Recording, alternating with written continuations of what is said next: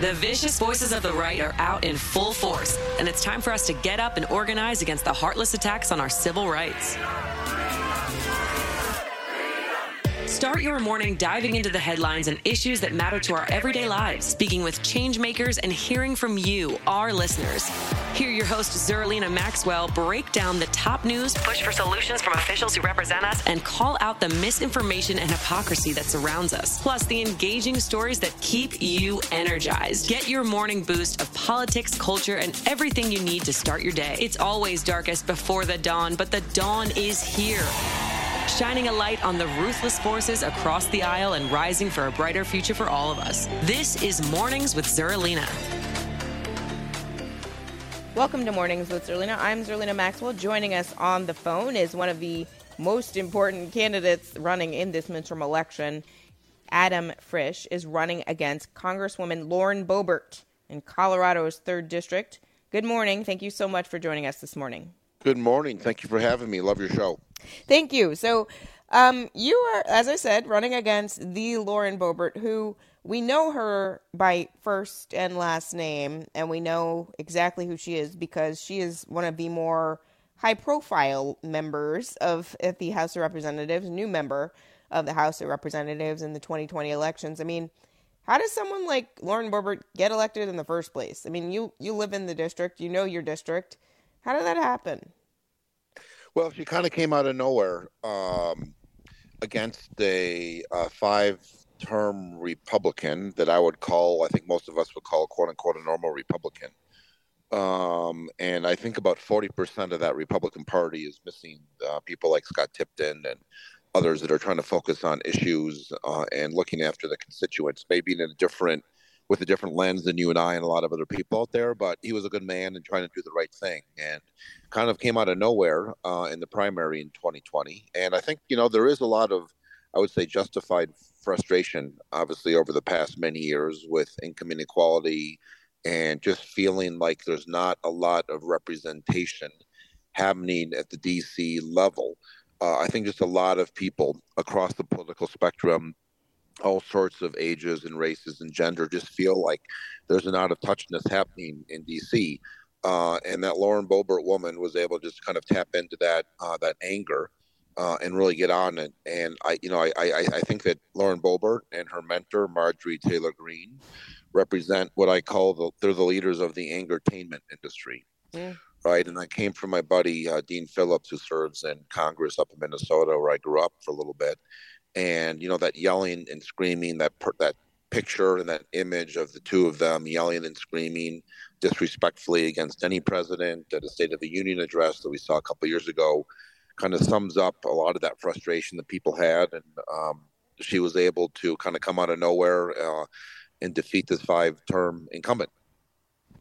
Do you feel like because she ran channeling, some frustration that, as you said, people legitimately feel, but also in a very extreme way. I mean, do you think that was effective because people were feeling, stressed out? In 2020, obviously, it was before the pandemic when she was actually, or it was during the pandemic when she's actually elected. So it was a tense time, if you recall. Yeah. So I imagine, there are once in a lifetime circumstances that also are at play here, but how are you planning to change the dynamic? Because I feel like many of the same anxieties people had in the 2020 election are still present today. Yeah, no. It was during the pandemic, and she captured a lot of people's frustration in Western and Southern Colorado. I think it's this. At the end of the day, a representative has to represent the district, not themselves. And our situation here, she has a lot of personal issues going on. She's in the news for all sorts of foibles. I'm very, very focused on the high level that she's not delivering for her district on her votes. And that's what we're hammering her on, and that's what's working.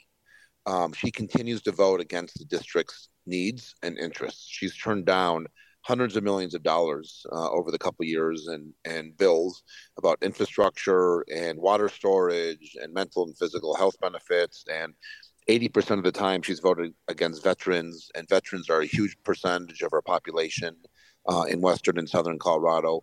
Our district is half the state of Colorado. It's larger than the entire state of Pennsylvania. Um, and people are finally realizing that she's not delivering for them. She's not delivering for their families. She's not delivering for their businesses. She's 0 for 39 in legislation that she's proposed.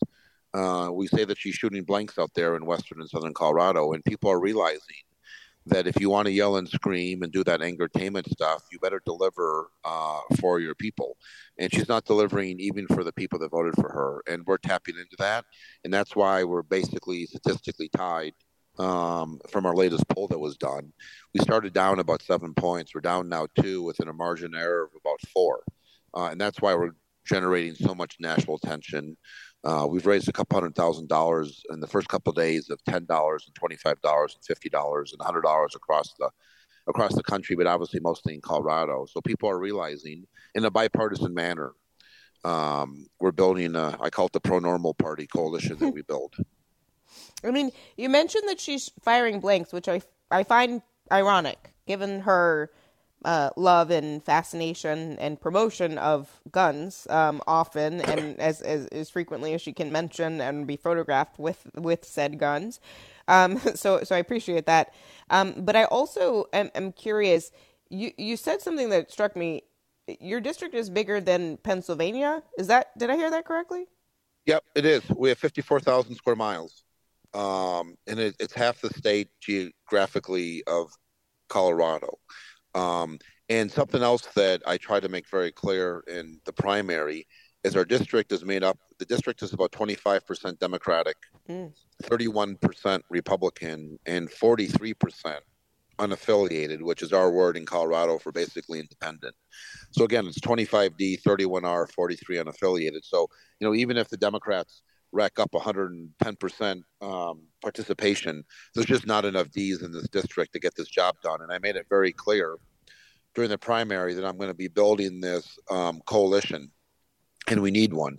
And that's what's resonating with a lot of people. And when I looked at this race about a year ago, sadly, you look across the country, you look at Marjorie Taylor Greene, Mo Brooks, Jim Jordan, Matt Gaetz, Paul Gosar, all those extremist brand name Republicans, they all had 65 to 75% wins in their general election in 2020. I wish there were more opportunities to defeat extremists in the House of Representatives. And I'm cheering on all the other Democratic candidates that are running against these people. But Lauren Boebert only received 51% of the vote in 2020. She did not win her home county. Those that know her do not care for her. And a lot more people know her now than did before, and not for good reason. And so I felt that a coalition could happen if a moderate Democrat could get by the primary, which I did. We're all united as Democrats. And we launched a Republicans for Frisch website. We're about to announce some other public support from some current and former Republican officials. Again, there's a coalition, regardless of party affiliation, that want to see a change for this district. One of the things I know about Colorado, because I spent just a little bit of time there in the 2016 cycle when I worked for Hillary Clinton, is that it is one of the states that is changing demographically. So a growing and very impactful Latino population, indigenous people. I mean, it's one of the states where if you assume what you think a Colorado voter looks like, you're wrong. They look like everything. Talk about the coalition you're trying to build and what it actually looks like and how you're working to speak directly to those, different communities about the issues. I mean, obviously the issues overlap. Everybody cares about, jobs and the economy. But talk about how you're trying to be intentional about building the coalition. Yeah, no, thank you. The math is we need about 10% of her prior voters, and 36% of them voted against her in her own primary, right? And when you look at that vote and you look at the amount of people in Congress that did not win their own district, you're left with just like 3 or 4 people. And so she is the rare one that's loud and electorally weak. And this is the math that I've been trying to tell everyone, that we're going to build her a coalition. The district there's a good chunk of Latino population out here for sure. Pueblo is our largest city of 150,000 people. It's about 45 to 50% Latino. So I'm spending a lot of time in Pueblo. That is a Democratic stronghold down in Pueblo that has started to lean a little bit more right. And unfortunately, the Democratic Party has lost a good chunk of rural America and the working class that you know well. Um, you know, President Biden only won 10% of the rural counties. There's about 2,000 rural counties in the country. And President Clinton in 1996 won half of them, and Obama won 25% of them. And so I'm spending a lot of time, not so much that those that have voted Republican of late, um, they want to see competency and they want to see someone to focus on their family and listen to them. And I think the policies have been very, very good, but the Democratic Party at the national level sometimes has lost the ability to have conversations with a lot of people in rural America. So I'm trying to be very intentional and respectful. I don't care how people voted in 2016, 2018, and 2020. It's 2022. There's two different people, and there's a ballot up there. People know she has a very high name recognition. There's not many people that are undecided about people like her and Donald Trump.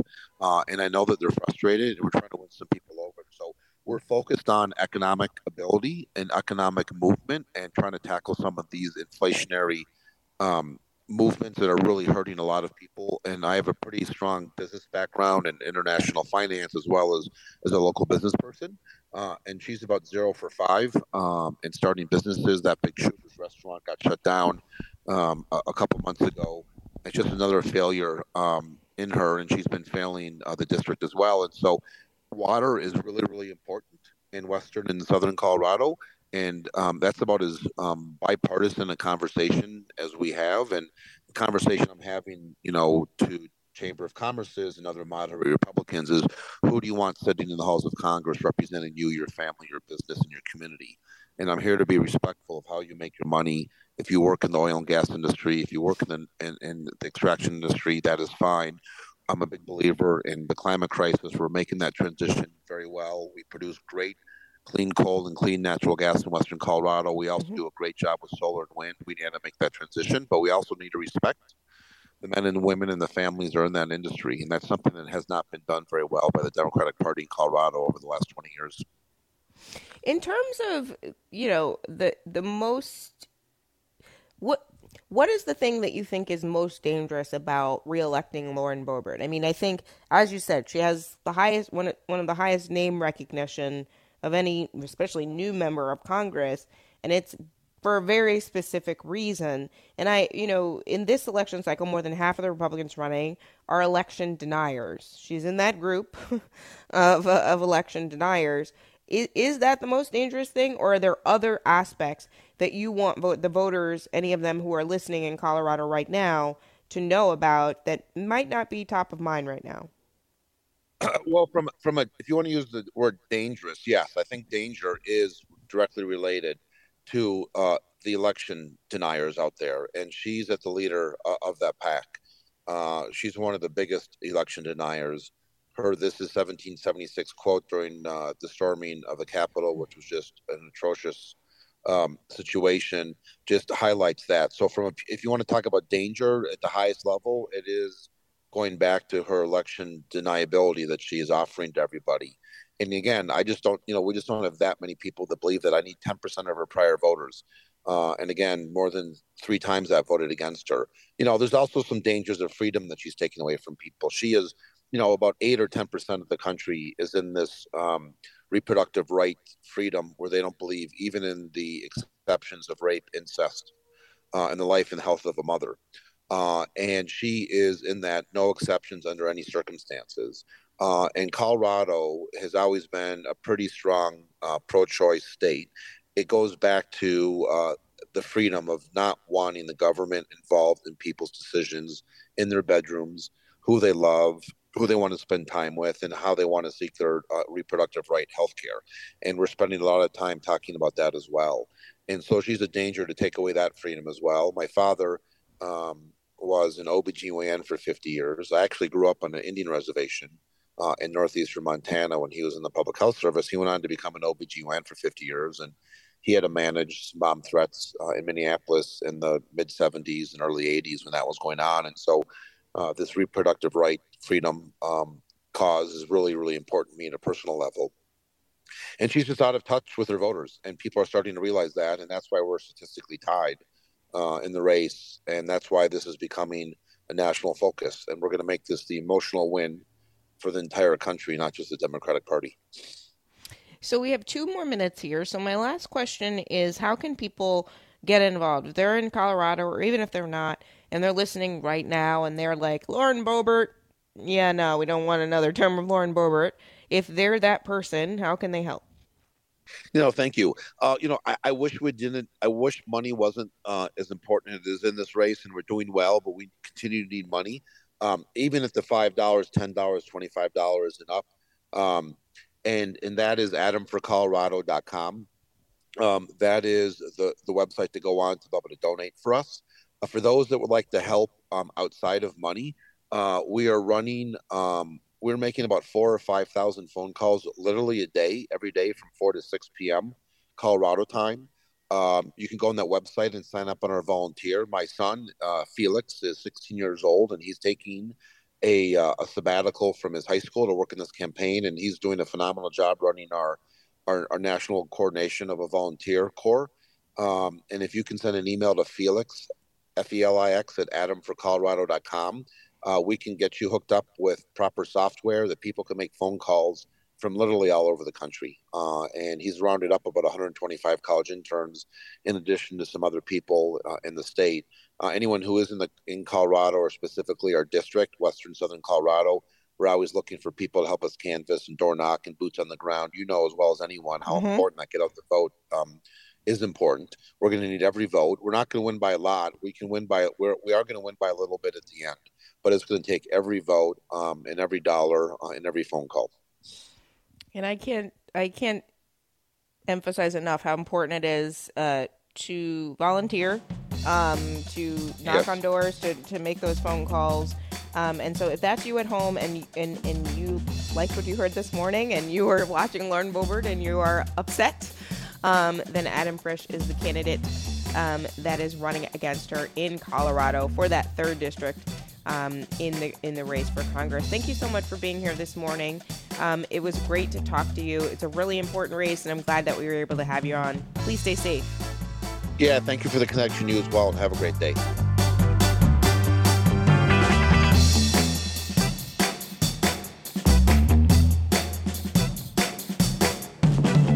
Thanks for listening to Mornings with Zerlina. Check in for new episodes every weekday.